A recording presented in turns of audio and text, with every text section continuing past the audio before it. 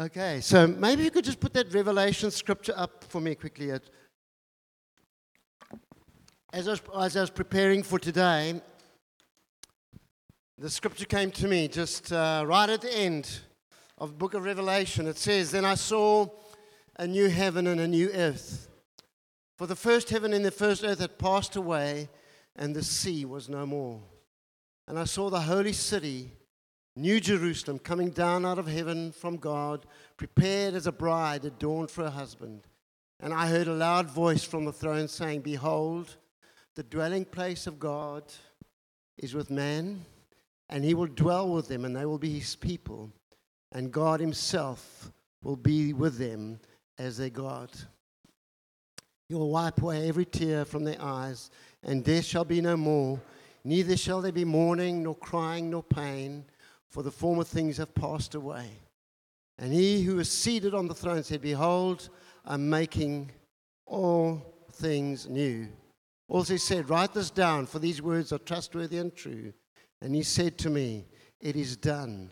I am the Alpha and the Omega, the beginning and the end.'" We'll just leave it right there. As you can see, I'm getting excited already.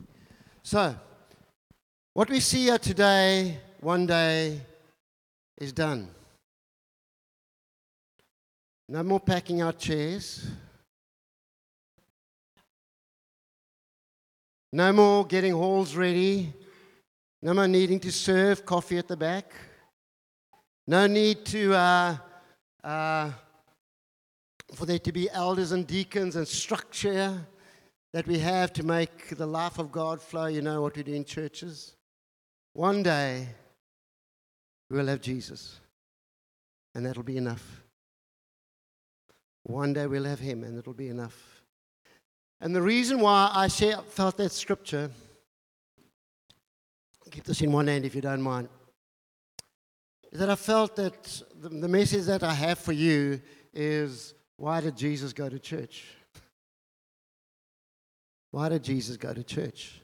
Oh, did Jesus go to church? Yep, he did. And I'll give you a little glimpse of why church, why we have for this period of time before then, before that day, before that beautiful day when there'll be no more mourning, no more crying, no more shame, no more guilt, no more sin, where there'll be absolute perfection. But while we are here, I was watching, those of you who watched The Gladiator, you watched The Gladiator, the movie, one of my favorite movies, but one of the gladiators, you know, the gladiator, Maximus, his wife and child were murdered, and he was this longing to be with them. And one of the gladiators said, "You will see your mother, you will see your wife and your son." And it's like ... but not yet. But not yet. We are here. One day we will see him as he is in perfection, seated on the throne, the way John saw him seated on the throne. But not yet. But not yet. We are here for the season, and for as long as I live, I want to soak myself in the beauty of who he is, in the Holy Spirit, and watch people to come and watch me burn for Jesus. I'm trusting that as you leave today, you'll have a fresh glimpse of why we're still here, why we come to church, why church. And it's just a little window. Okay, it's not everything we're called to do. So I'm going to look at why Jesus went to church. While he was on earth, he knew where he was going. He knew the destiny. But while he was on earth, he chose to go to church. Why? Have you thought about that? Okay. So I want to give you a quick scripture here. It says in Luke chapter 2, verse 49, Jesus was 12 years old, and we know the scripture well. Yeah, he goes missing after, I think it was one of the Pentecost, or one of the celebrations that the Jews did. Goes missing, and his parents look for him for 3 days. And he says to them, when they find him eventually in the temple, and he said to them, "Why are you looking for me? Did you not know that I must be in my Father's house?" deep from when he was a child, he had a passion for his Father's house. There's the moment we get a revelation glimpse that church is not a building, that church is not stairs stacked out, church is not about doing a membership course or discipleship course. Those things are all really, really important. They're tools that we've been given. The moment we realize that church is actually the Father's house. And every time we come to the Father's house, He's got a meal for us, spread ready for us to eat.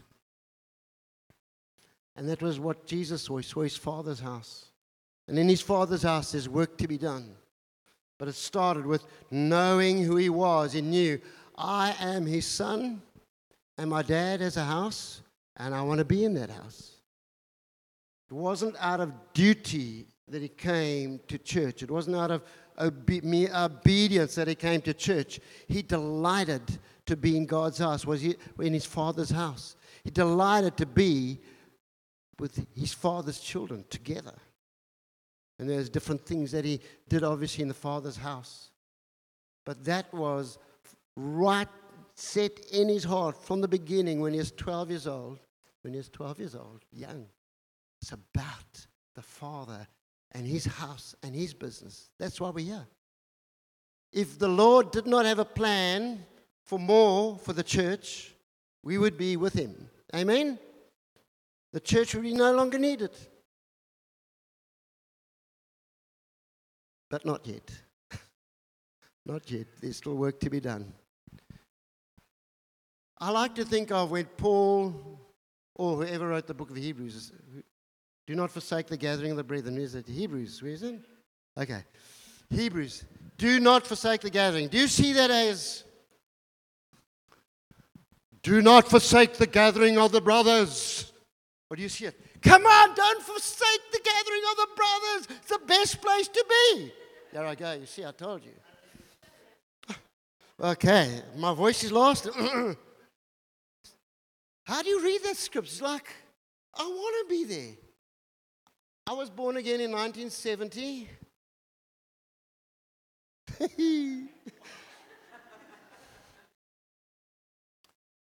I've loved God's house my whole life. Been part of it my whole life. And I've had fresh revelation. I've come up short many, many times. But in my heart, from the beginning, I knew there was a devotion. The moment I became a child of God, conviction came that I became part of His house. And part of His house means part of His household, part of His church. That's my intro. Okay? Jesus went to church because it was His Father's house. And as the Father's Son, He wanted to demonstrate to us that He wanted to be there. That deep within, He wanted to go in and start to grapple with the leaders and trying to shape minds and define destinies and get into the lives of people. People and change them and see if they could see the Father as He really is. I had this picture last week when I was preaching at in City Bowl, that when that scripture says, where 2 or 3 are gathered in my name, there I am among them. So many of us, and I want you to think about where would you sit in terms of when Jesus says, there I am amongst them, and you're there in that place, and Jesus walking in that crowd where you're at. What would you see on His face? Would you see a frown or would you see a smile? I've come, you're doing this in your life, and you've got to make this right, you've got to correct this, and would you see judgment and criticism? And He does need to correct. So, I mean, these are the things. But I think He says something like, we're out there in the midst, it's like, come on, my boy, come on, my girl, you can do it. You're there. He's urging them on like like on the side of a soccer team. Go for it, pass the ball, do this. It's kind of, that's how I see Jesus. Hopefully you see Jesus more like that. And I'm not, there is another side to Jesus, the fear of the Lord, and we need to live lives that are set apart for Him. But I want to tell you, life set apart for Him is much more joyful when we're living on the side of God's smile, and actually God's saying, I'm wanting things you to live in the more, and I do need to correct this in your life. You didn't pass the ball well there. Make it right. I like to think of the Lord more in that kind of terminology. Okay, so there you have it. So this is the scripture that I want to share with you. The foundation that I want to share with you is Mark chapter 3, verses 1 to 6.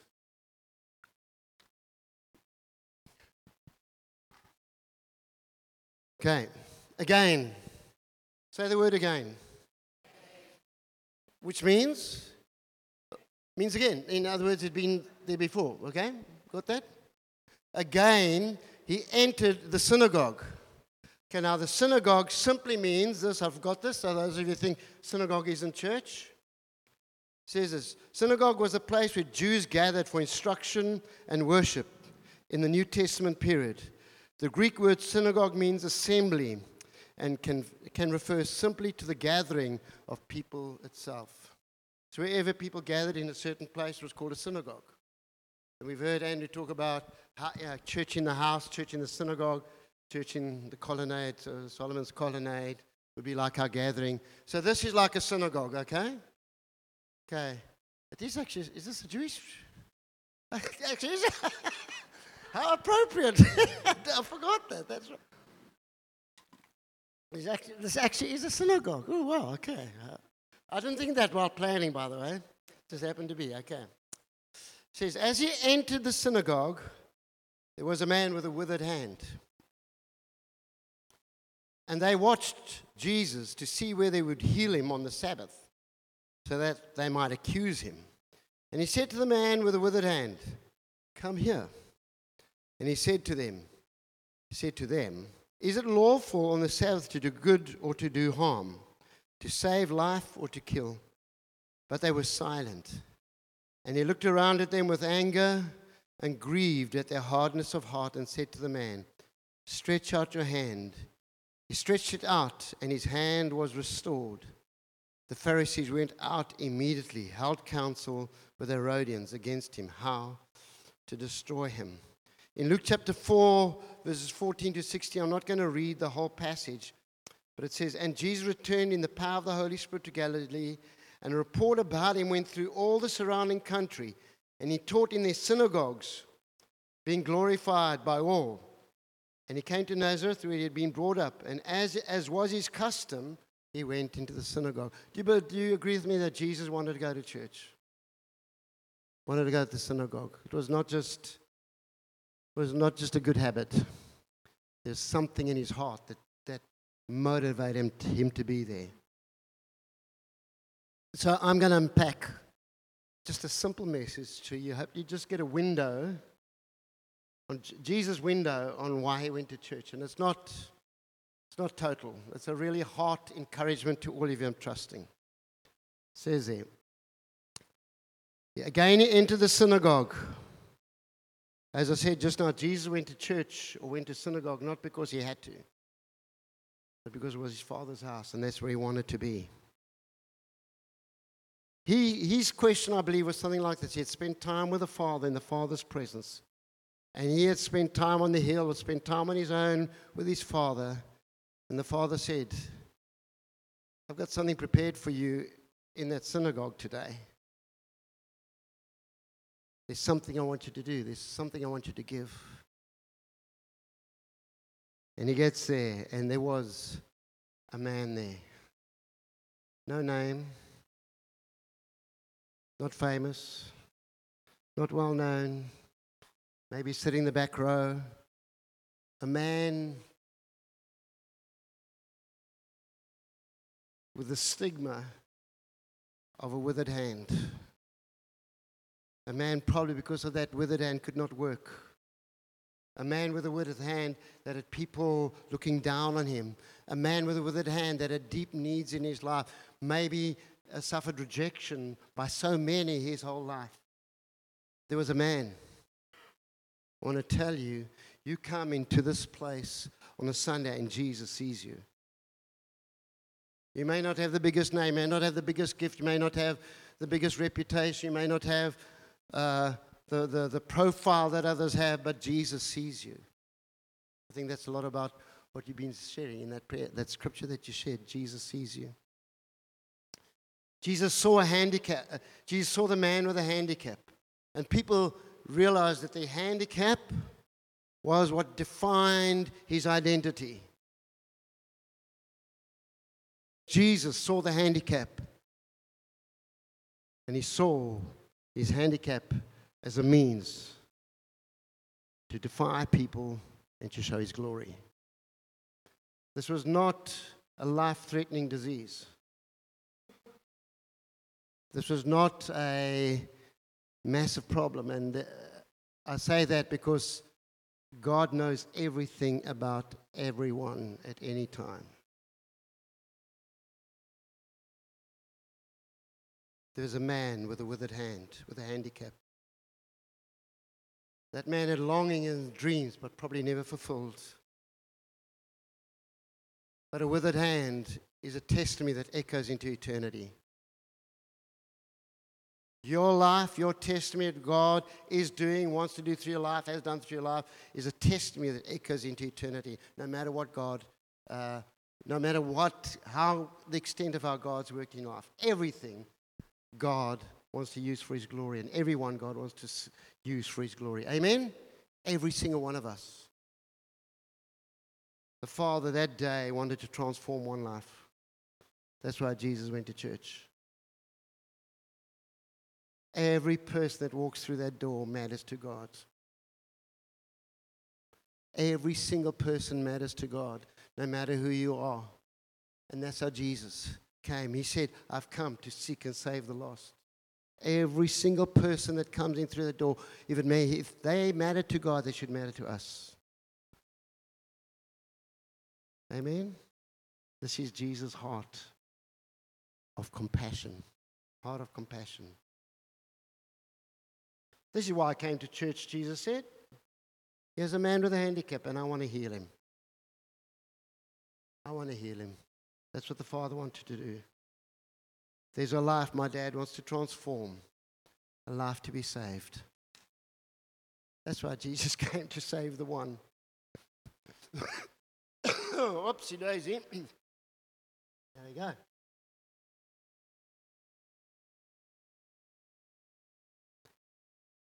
And they watched Jesus. The difference between coming to church with a motive to glorify Jesus and to come to church with relational passion to want more of Jesus, the difference between that and religious practice and ritual and tradition is those who are passionate about Jesus see, and those who are motivated by tradition watch.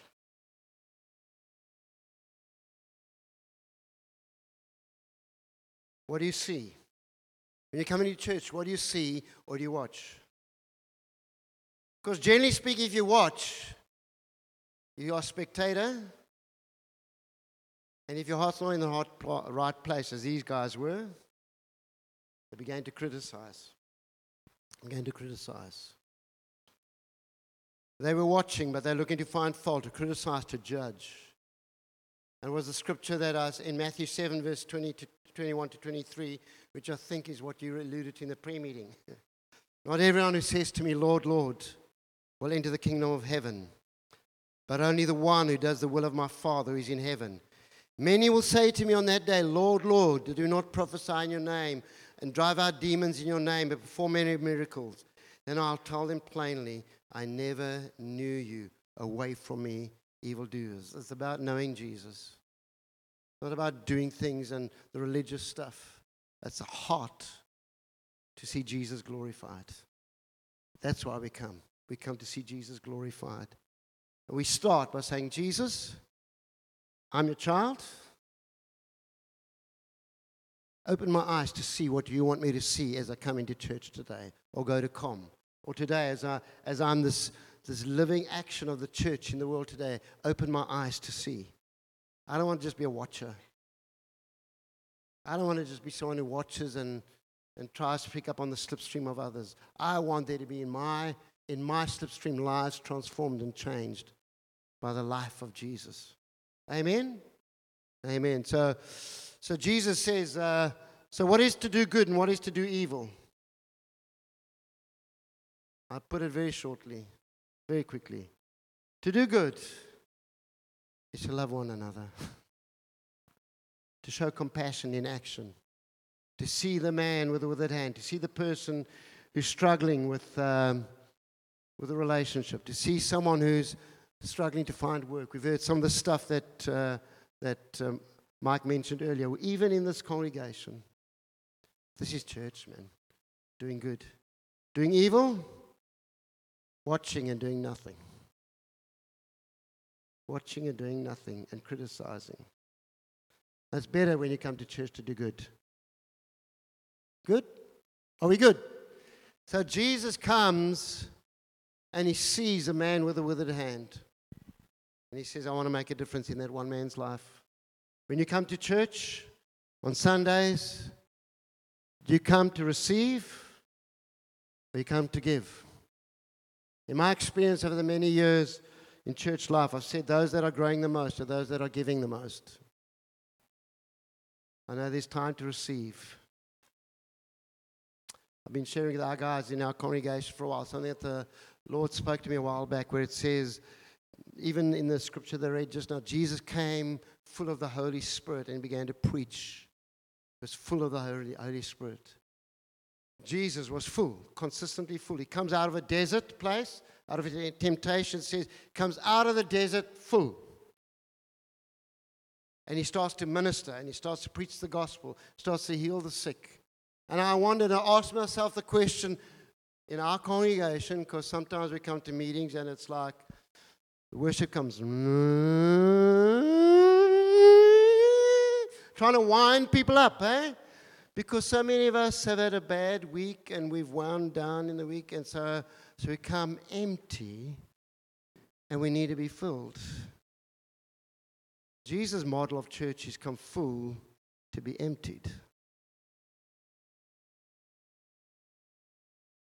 Okay, it's true. Am I right?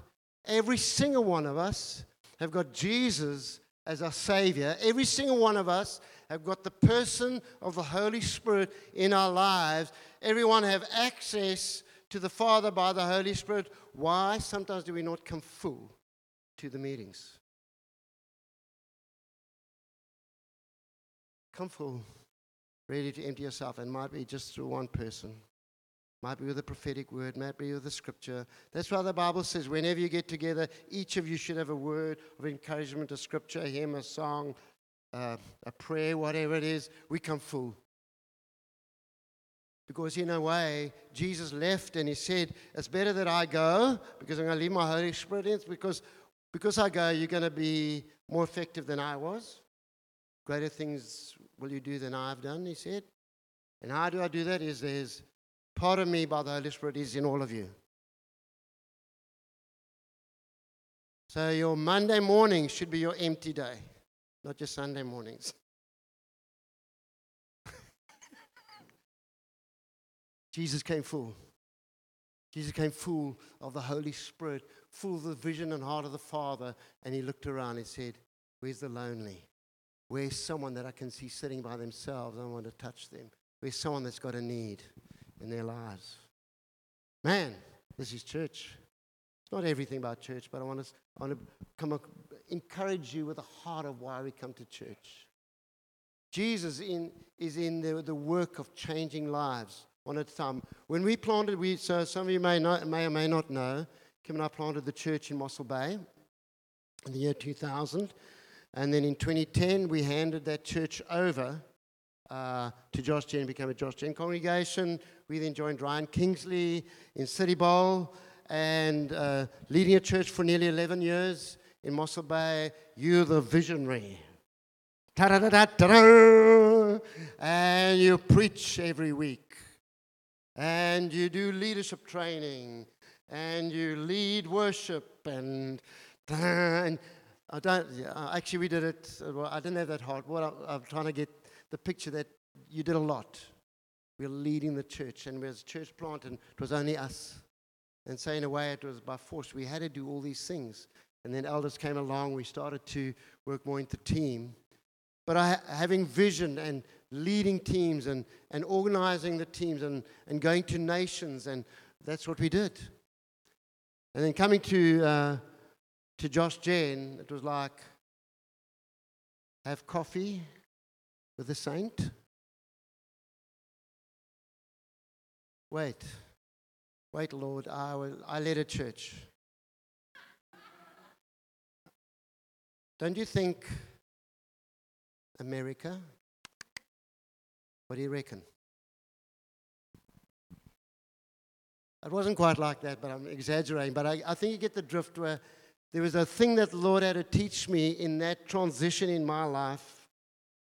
Was the Lord asked me a question at the time. He said, I was sitting down with a gentleman talking about some relational issue, I think it was, some boyfriend or girlfriend issue, and I'm thinking, Lord,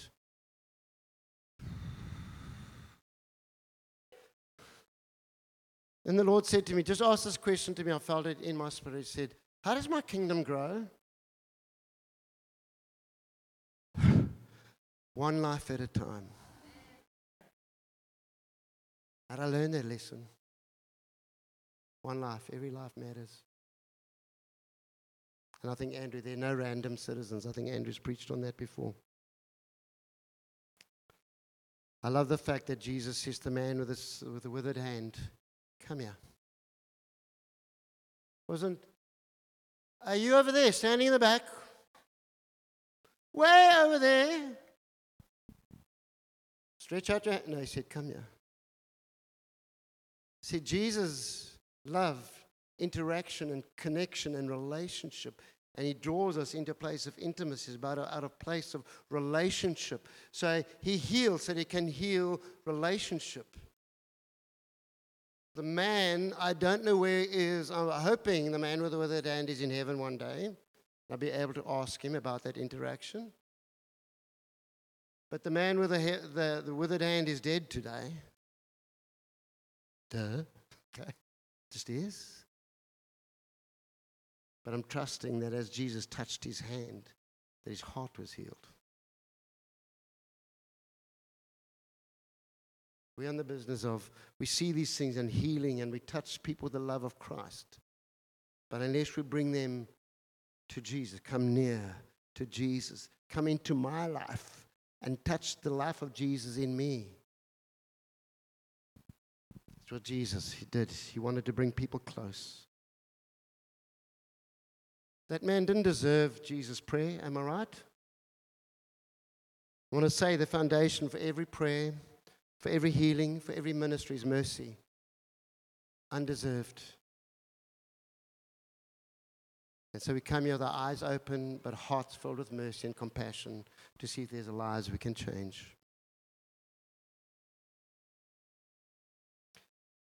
So our prayer when we come to church, come to these meetings, should be, Lord Jesus, let me see like you see. I want to come to church and see people that need a touch from you. I want to see lives that are changed and transformed by your love, but it's the love you poured into my heart, the mercy you've poured into my heart. And none of us deserve your mercy, but we receive mercy. And so I want you to flood your life into me. I want to just pour out mercy and compassion. Amen. That's why we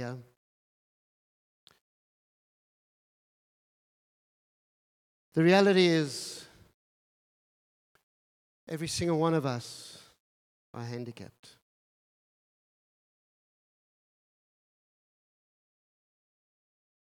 Every single one of us come with withered hands in some measure. Maybe it's pain of the past. Maybe it's a disappointment. Maybe there's some anger. Maybe something happened relationally. Maybe your upbringing. Maybe something parents did. Number one, I want to say, Jesus knows you. Jesus sees you. Jesus wants to pour out his love into your life and into your heart. And he wants to heal He wants to heal that thing that is cramping the vision and the destiny of what He holds in your hand. There's so much more. But some of you, perhaps even here this evening, have been held captive by a withered hand because you feel the Lord's disappointed you or there's fear in your life. And the Lord says, I want you to stretch out your hand because I want to do work with that hand. I want to use that hand. You need to stretch it out to me. Open it up so that I can fill it, that I can use you. So that hand can be a healing hand in the lives of others and touch the lives of others. That is what Jesus is into. Every single one of us come with handicaps. But the beautiful thing, why don't you just come with the music? The beautiful thing about Jesus is the very withered hand that we bring to Him and we stretch. He wants to use for His glory. That scripture in Romans, I'm just thinking off the top of my head now. That scripture in Romans chapter 8 where it says, we are more than conquerors. You know that scripture? We are more than conquerors because in Christ Jesus. Why are we more than conquerors? What is a conqueror? A conqueror is someone that's won a battle. Am I right? A more than conqueror, the more than conquerors were the Romans who went and had a battle, but then they brought the slaves with them, and they used those slaves to make their lives better. They conquered, but then they used that which is conquered to bring glory to Rome. That's what they did. More than conqueror means that the very things that God we think restrict, the very places that we feel hold us back, the handicaps of what God wants to use. That song we sang, Make Room, very appropriate. We say, God, this restriction, this thing that holds me back, this handicap that I felt, it could be whatever it is, you know. And I think the Lord started to touch on these things in the worship. Areas in our lives where we feel we can't give, we haven't got anything to give, we're handicapped, there's something that's happened in the past. I want to say today that Jesus sees you, Jesus knows you, and Jesus says, come to me, stretch out your hand.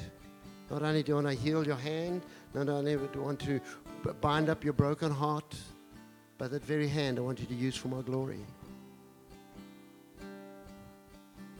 The very thing that we feel disqualifies us is what Jesus used to qualify us and define our destiny.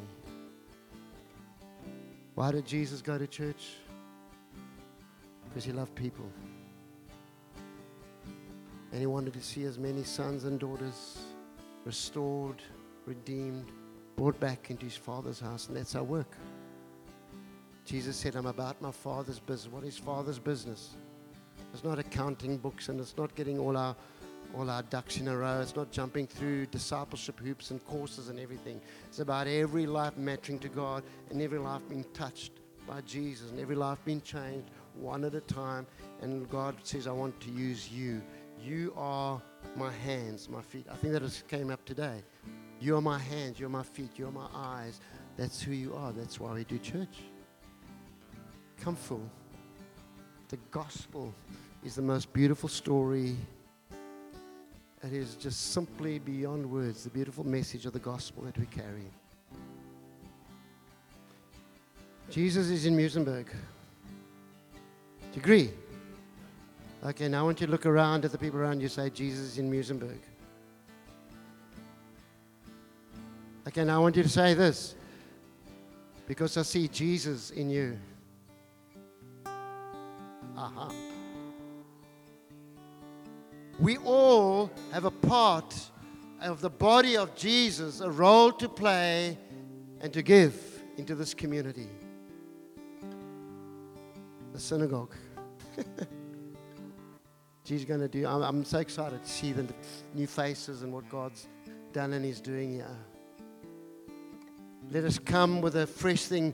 Do not forsake the gathering of the brothers. It's like sons and daughters getting together, waiting to see what our God is going to use each other in each other's lives. What a beautiful picture. Lord Jesus,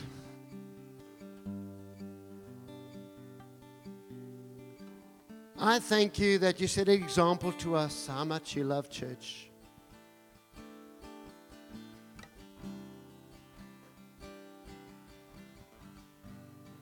How much you love people.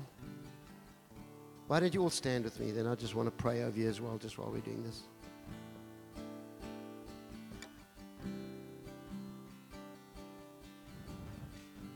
I thank you, Jesus, that you, when we came into the meeting this evening, known or perhaps even unbeknownst to us, you were here hovering, walking around, looking for the one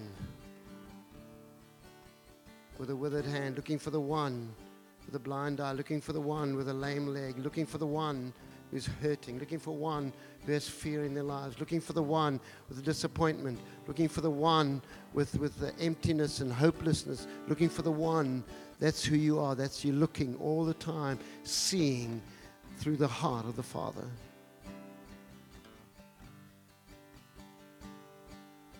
Help us to see, Jesus, that you simply love to get together with us. By your Spirit, you enjoy it. You never forsake the gathering of the brothers. You never do. Because where 2 or 3 are gathered, there you are, committed, everything all in. That's you, Jesus. And our response, our trust would be the same. We're all in Jesus. We're all in Jesus. I thank you that one day we won't need this. That one day there'll be a new heaven, new earth, a new Jerusalem, and none of this will be needed. That day is going to be the most glorious in all of eternity, for all time. The Alpha and Omega, the beginning and the end, visible, present, with us. That's who you are now. But for now, Jesus. But for now, that's not yet. And while we are here, God, let us give our lives passionately and wholly, totally. We're all in, fully devoted to loving people. Fully devoted, God, to saying, Lord, fill me today so that I can see what you're seeing and do what you want me to do for the one and the two and that person, that lady, that young man, that child, that son, that daughter, that granddad, that grandmother, whatever it is, God. Help us to love your people like you love them. Oh, Jesus, fill us with compassion. Show us mercy. Even this evening, flood us with a refreshing of your mercy. And Holy Spirit, I pray right now that you would now soak every single person tonight with the beauty of your presence. And that you would ignite us and people will come just watch us burn for Jesus. That would be your heart, Lord. That would be your heart. I know there has been a response already, so let's just remain in this attitude of receiving. I know I've spoken about being full, but let this be a moment of filling again. But I do want to give another opportunity. I spoke at the beginning that there's going to be a day, one day, when none of this will be needed.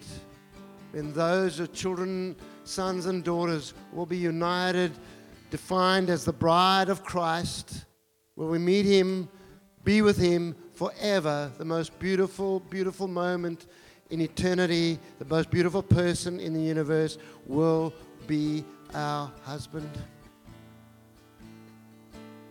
What a beautiful, magnificent day that will be for us who love you and have put our faith in you.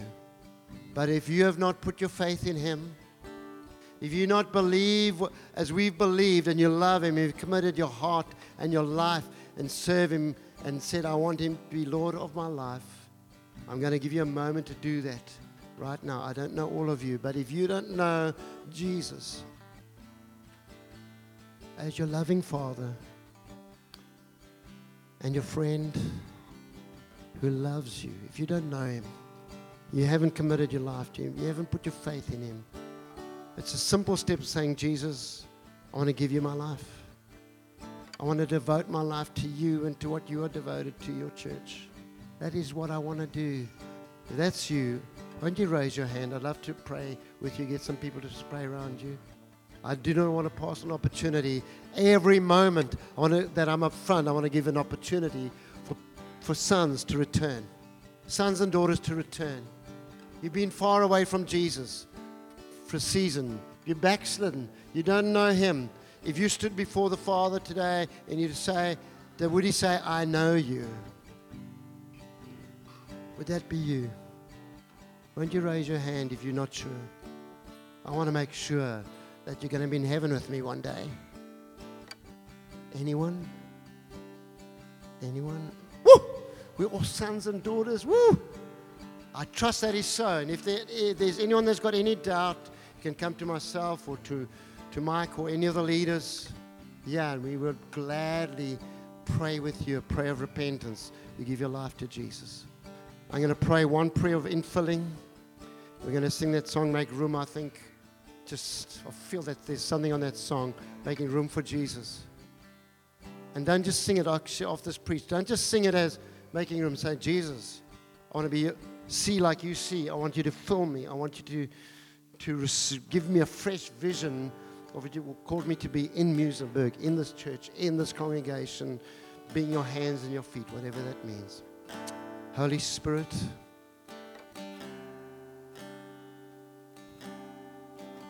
just as Jesus came out the desert, it says He was full of the Holy Spirit. I pray, Jesus, right now that this congregation would be known congregation, to be known to be full of the Holy Spirit. Full of Jesus. Full of fire and passion for Jesus, for Him,